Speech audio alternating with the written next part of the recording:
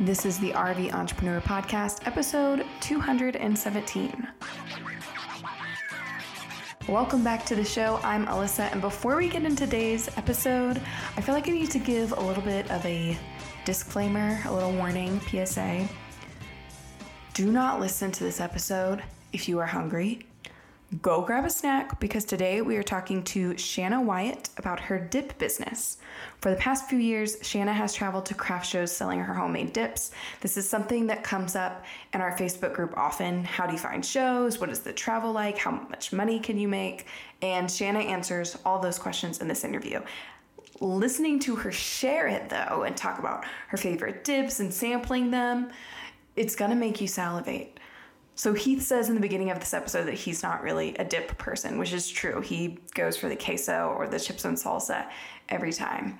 I am totally a dip person. If there are appetizers like at a party, I'm gonna put all of those dips onto one plate, except for bean dip, because bean dip is gross, and pile it with chips, and I'm not gonna eat dinner. I'm just going to eat dips and then dessert.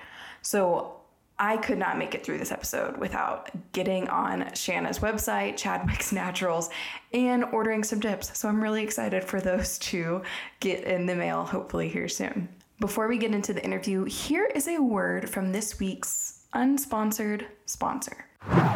I exploit the often embarrassing stories of my personal life to get you to do squats. I have a not-so-secret mission of convincing people to keep moving, to help their sanity, reduce pain from prolonged sitting, and to help them access all those tight spaces in an RV with ease.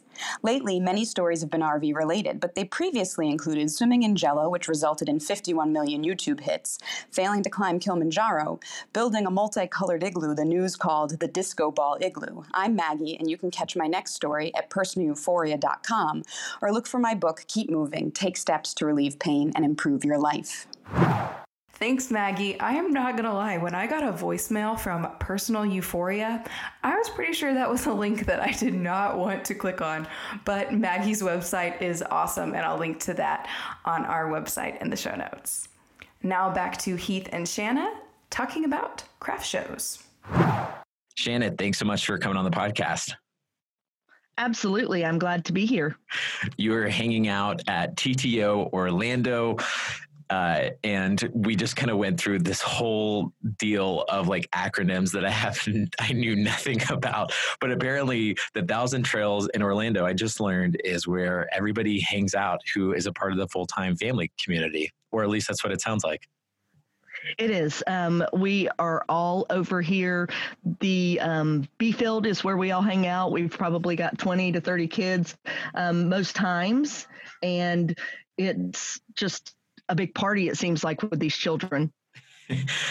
I mean, that's so cool. I mean, one of the things that I'm excited to get back on the road with Ellie, especially as this past summer, we were caravanning with some of our friends, and they have a son who is near our daughter's age. And it was so much fun. It made my heart so happy to be able to have friends around for her to play with. And, it was, in some ways, it was easier when we were moving about more. So I'm really looking forward to being able to get back on the road and be able to kind of facilitate that type of road community for Ellie, because I think that's such a really important part of, being able to be on the road. And I'm sure a lot of fears for families who want to travel with their kids is like, are they going to be able to make friends on the road,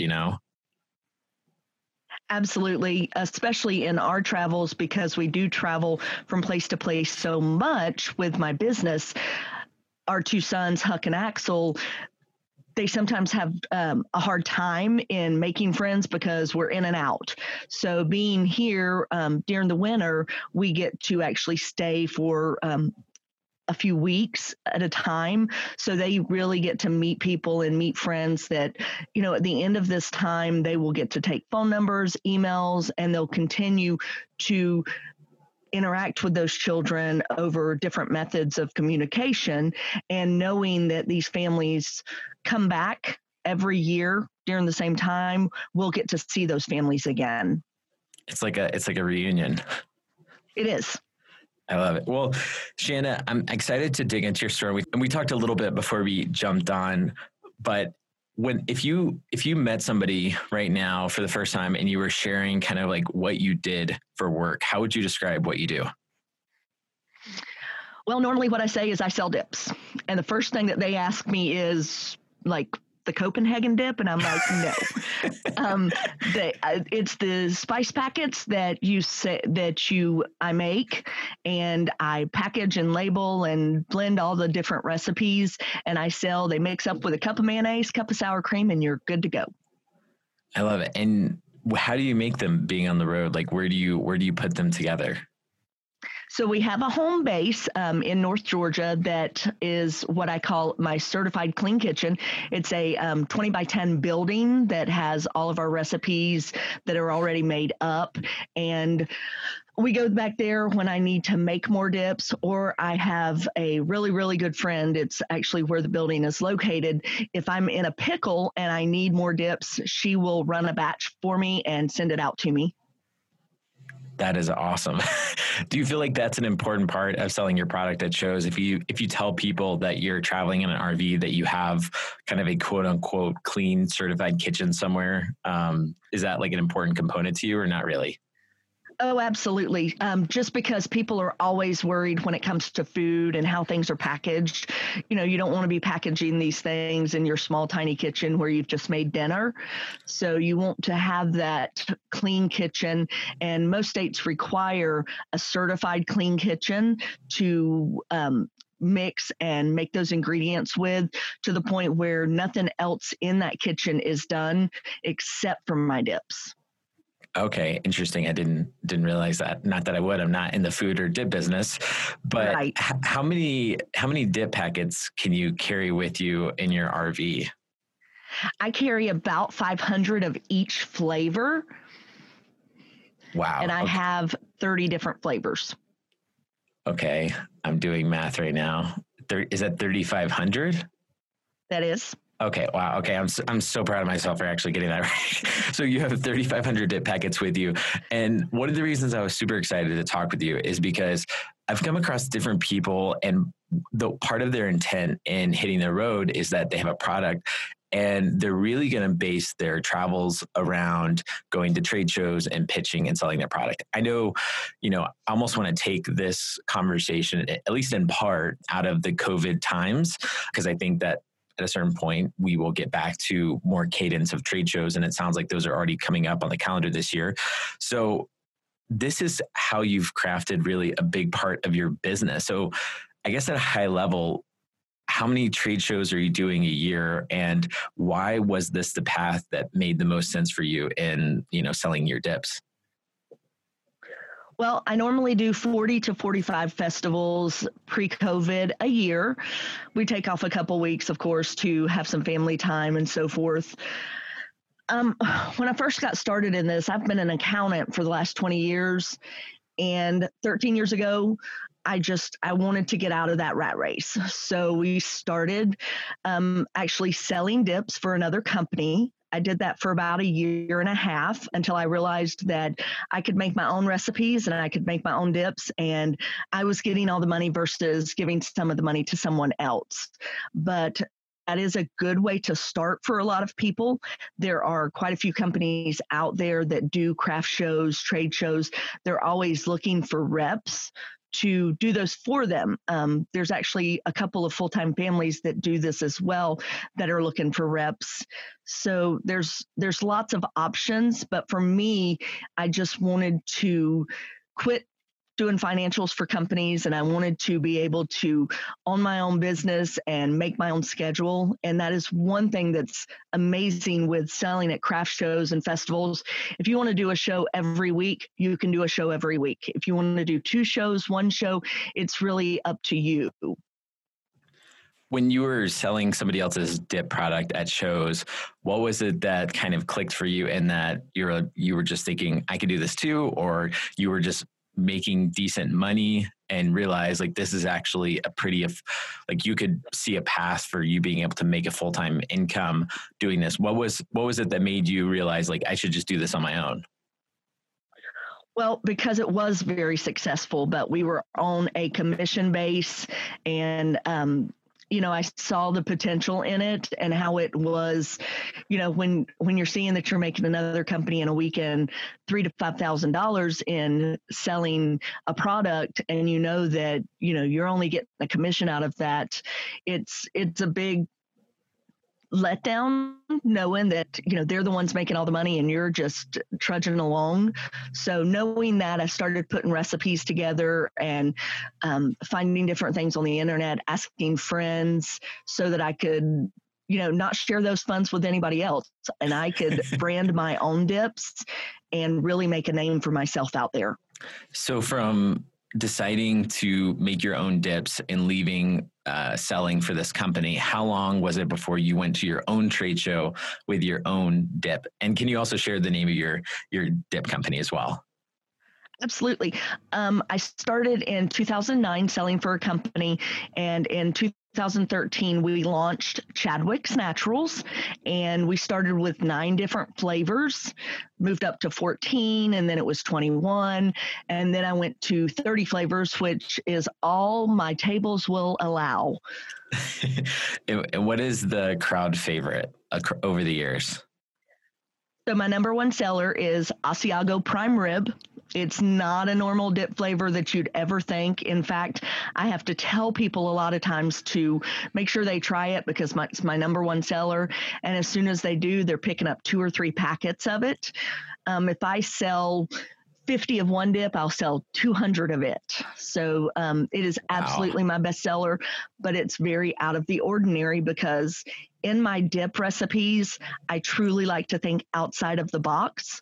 So I started playing around with meat recipes. So I have a good selection of those. I've got Asiago Prime Rib, which is my number one seller.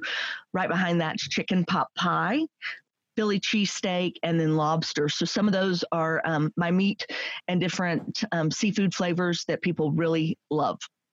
That sounds amazing. I mean, I'm not a particular dip person, but I'm so intrigued. I mean, I say that.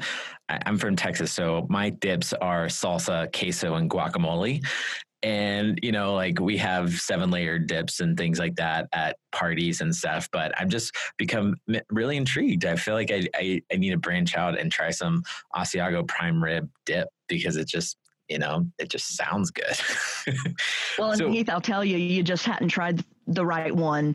Once you do, and once most people say that, I hear people say that all the time, I'm not a dip person, or they'll try the dips and halfway through trying them, they say, what are these made with? And I say 1 cup of mayonnaise, 1 cup of sour cream, and you're done.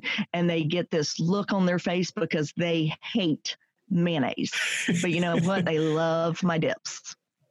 I love it. Well, I'm totally game to try it out. And when you were doing commission-based sales at a trade show, what was the average return as far as like what you actually made over the course of, say, a weekend trade show? And do you remember how much you made at your first trade show with Chadwick's Naturals and how much you made there? I do. When you're working for commission, you've got a minimum, it's a minimum of like $200 per a show. With anything over the 2,000, you make a 15% commission on. So I was making on average 1,200 to 2,000 a show, which is great. And they also give you a per diem. And most of the time you get mileage and they pay for your hotel. So it's honestly, it was a great way to start out for us. And there's lots of companies that do that. When I started Chadwick's Naturals, my first show, I grossed $3,200 and I walked away with about $1,800 after all of our expenses were paid. Wow. And what was the feeling difference between having your own product versus like the commission sales, like as far as how you felt during the show after, like pitching something that you made? Oh, it was absolutely amazing. It was my money. It was money that would support my family. And knowing that, and the first show I did, it was a very small show. It was a Swanee Fest in Georgia. So it was a pretty small show and I did that well. So I was very excited. I knew that, I could pay our bills. I could take care of my family. at that time, we weren't even full-time yet. We were traveling from show to show to show every weekend. I was leaving on Friday, coming home on Sunday, and knowing that if I could make that kind of money, that was more than I made in my paycheck in a week.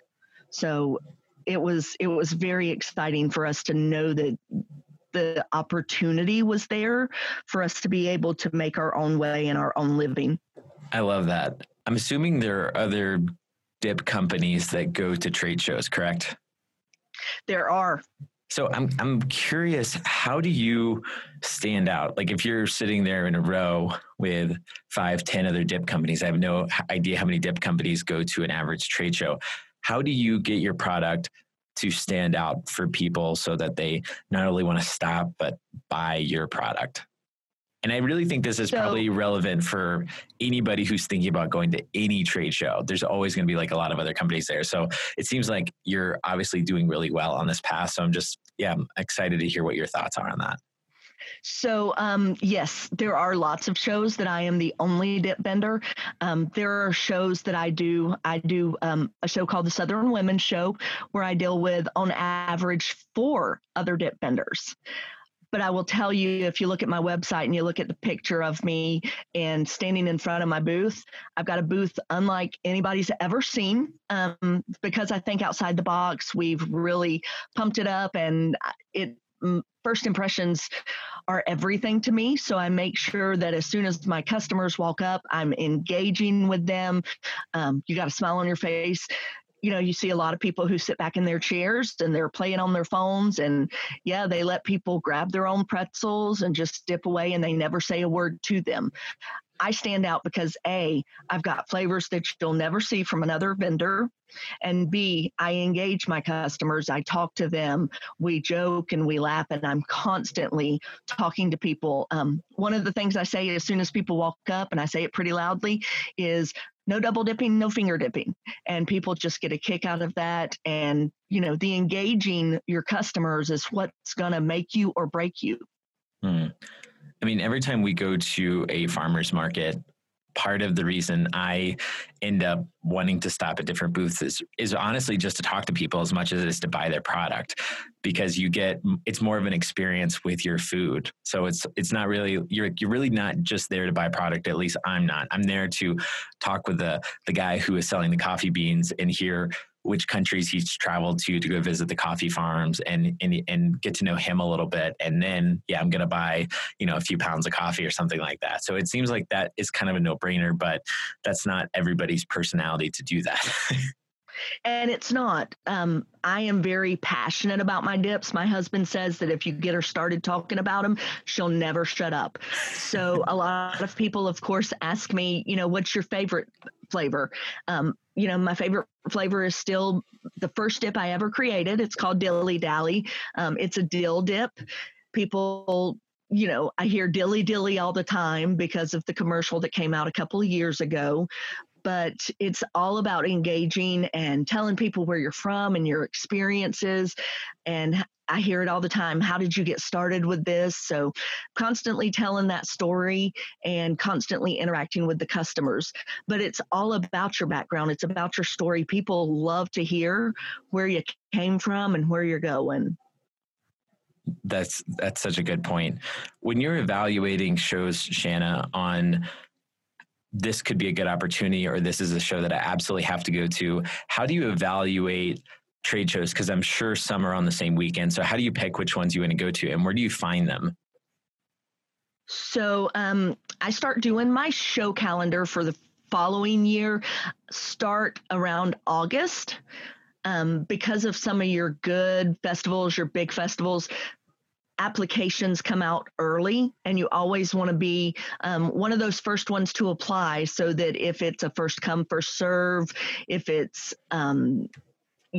people are the coordinators of the festival. They have different jury dates. So if it's a juror festival, which means that a panel of people sit down and they look at your pictures, they look at your information that you've submitted, and they decide on if they invite you to the festival or not. Well, if you have a juror show that they have 3 or 4 juror meetings, you want to be in that first juror meeting. You want to be one of the first dip vendors they see, because if you're the first, and they're only accepting 1 or 2, then you're in, and you may not have anybody else in.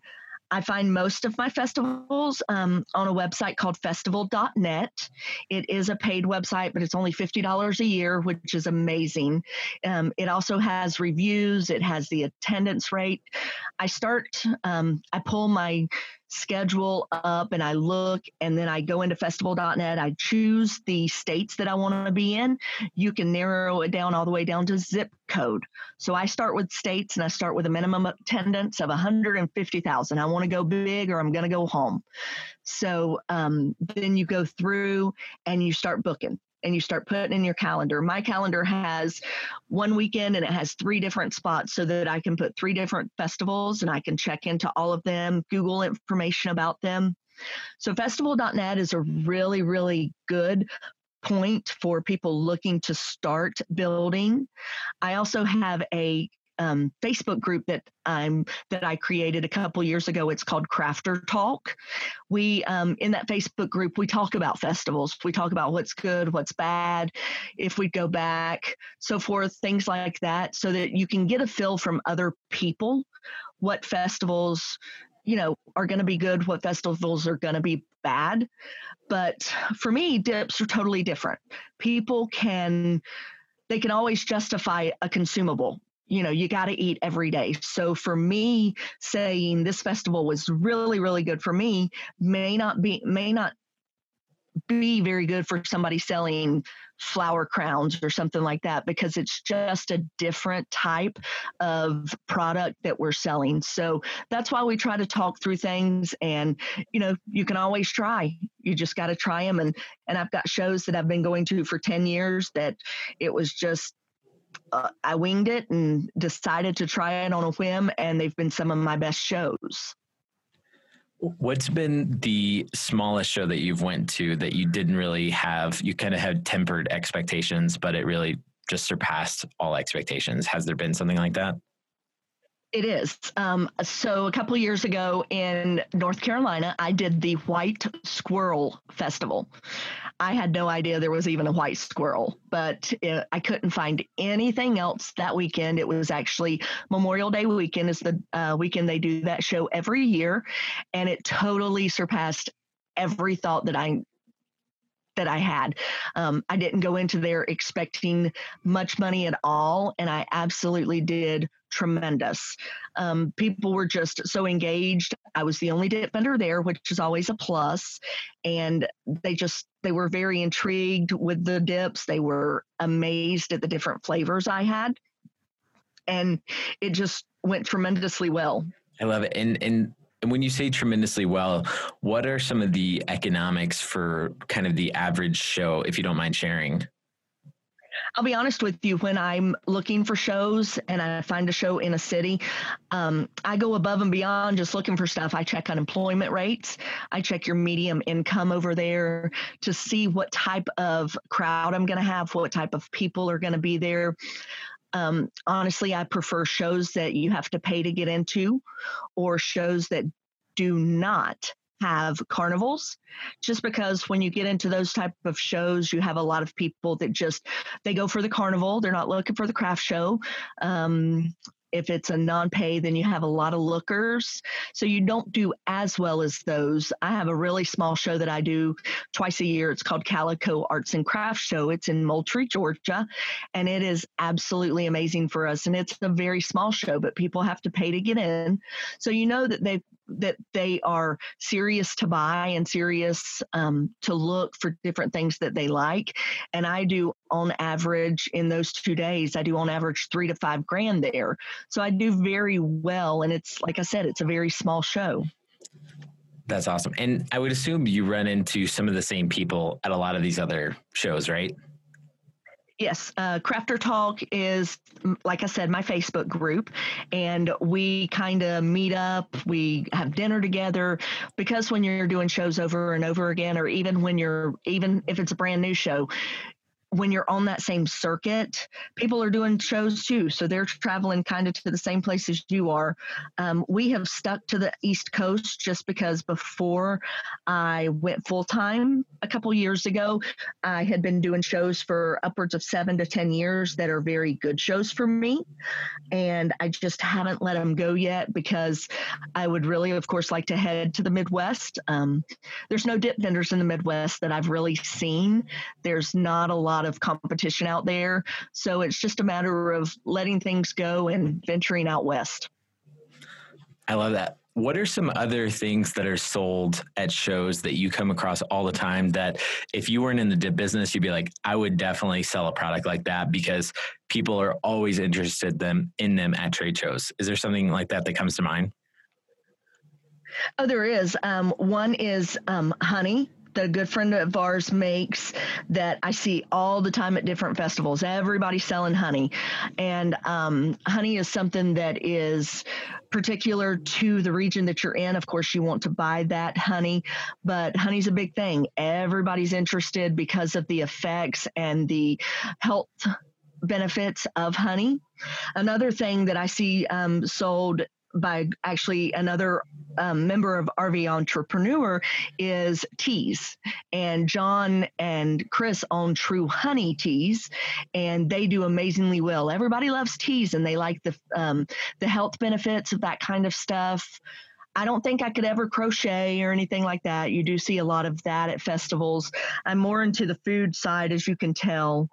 But there's just so many things that you can do. There's so many options. Even if you don't have that crafty side of you don't crochet, you don't sew, don't let that deter you because there are so many other things that you can get into and be successful at these different shows. I love it. Yeah. We always look for, local organic honey and things like that at farmers markets. And it's always so nice to be able to get at a place like that versus, getting it from Great Value, Walmart or something. When on a normal year, you're doing 40 shows a year. And I know in 2020, you said you only did 6.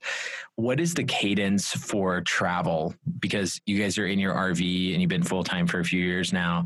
So 40 shows a year, you're basically up and going every week. You're at a different place in a different show, and your schedule is kind of dictated by going to these shows. So how does that kind of blend with the full-time RV lifestyle? Are you guys getting to do things outside of the shows and in cool areas? Where does location play any impact on deciding, yes, we want to go to the show because it's in Florida and it sounds nice to be there? Or, is it more dictated on no matter where the show is, if it's a good show, I'm going to be there? Well, I'll be honest with you. If it's a good show, I'm going to be there. It is. Festival season usually runs from March until the end of November. On the East Coast, the summer kind of gets, there's not many festivals in the summer just because it is so hot. I do have a 10-day festival in Gatlinburg that I do that's indoors. So we try to plan any family trips and so forth in the summer months. In the winter months, we try to hit RV shows, boat shows, things like that to really pick up the extra slack around there. Just like I have a tiny home show in Jacksonville in 2 weeks, I'll be attending, selling dips there. You kind of do whatever you can, and we make family time in the middle. Just like I said, we were at TTO these last 2 weeks because I didn't have a show. I had a show a couple weeks ago in Vero Beach for, it was called the Frog Lake Festival. Like I said, I'll do any show to make money.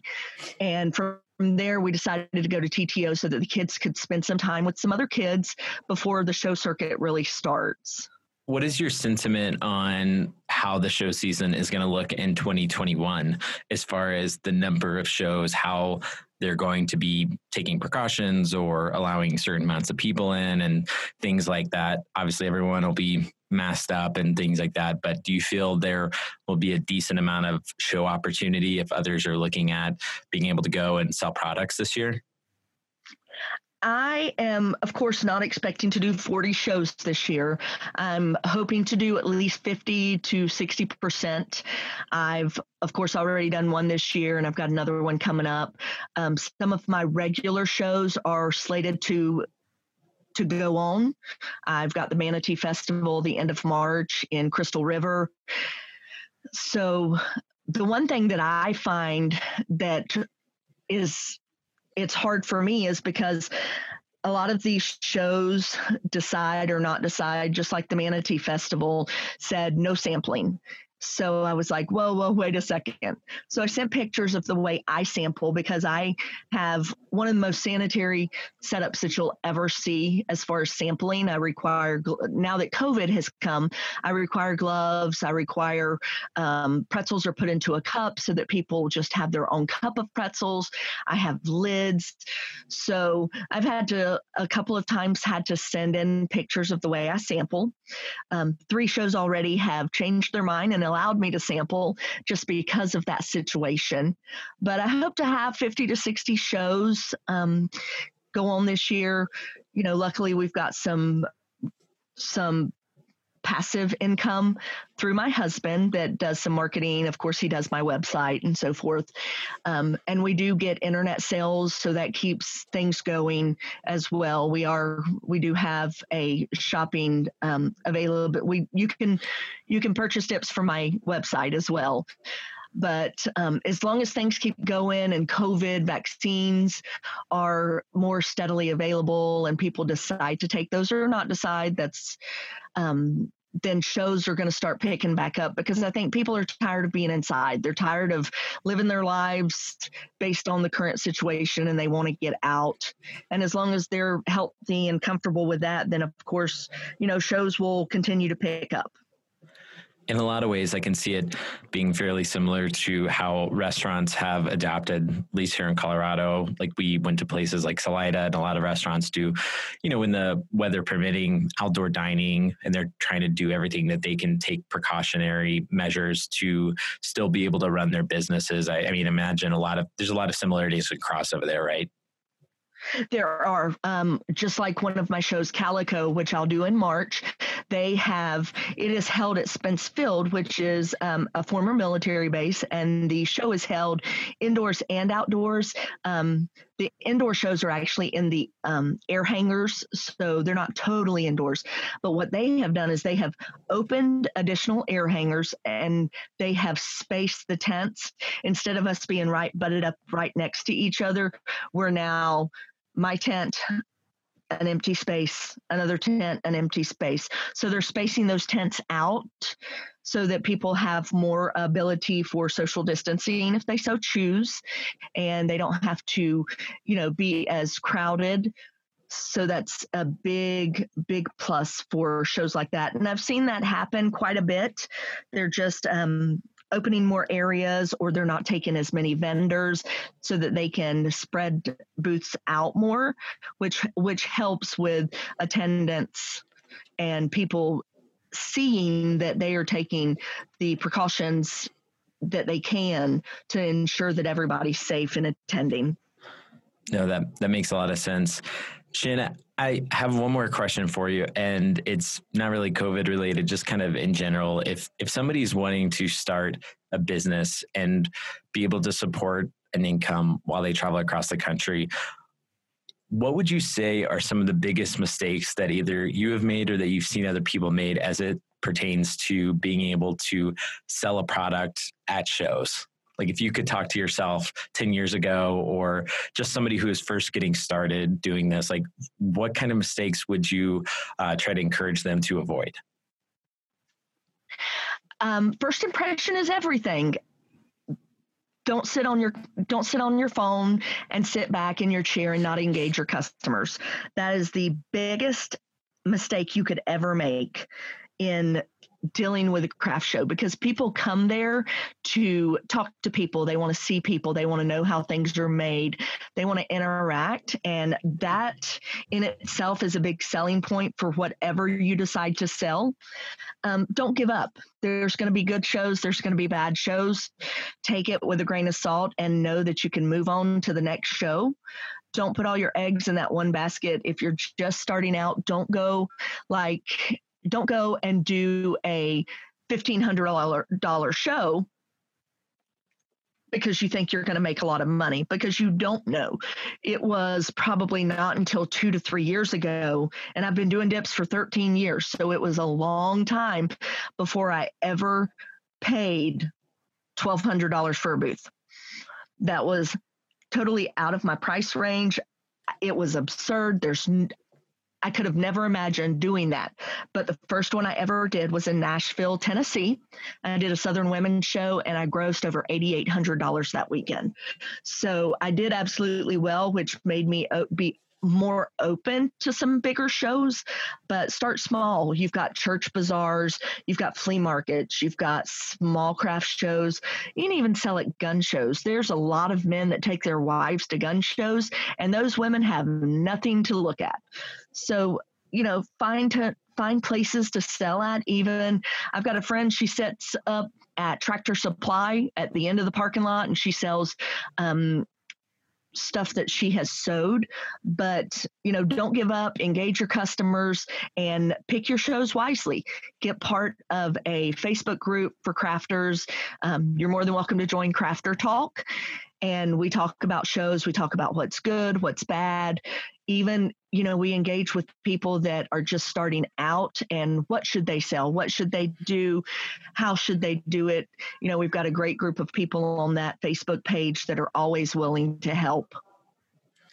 I love it. Well, thank you so much, Shanna, for coming on the podcast. If people want to connect with you or buy one of your dips, where's a good place to do that? Absolutely. They can go to www.chadwicksnaturals.com. You can reach out to us there. All of my flavors are there.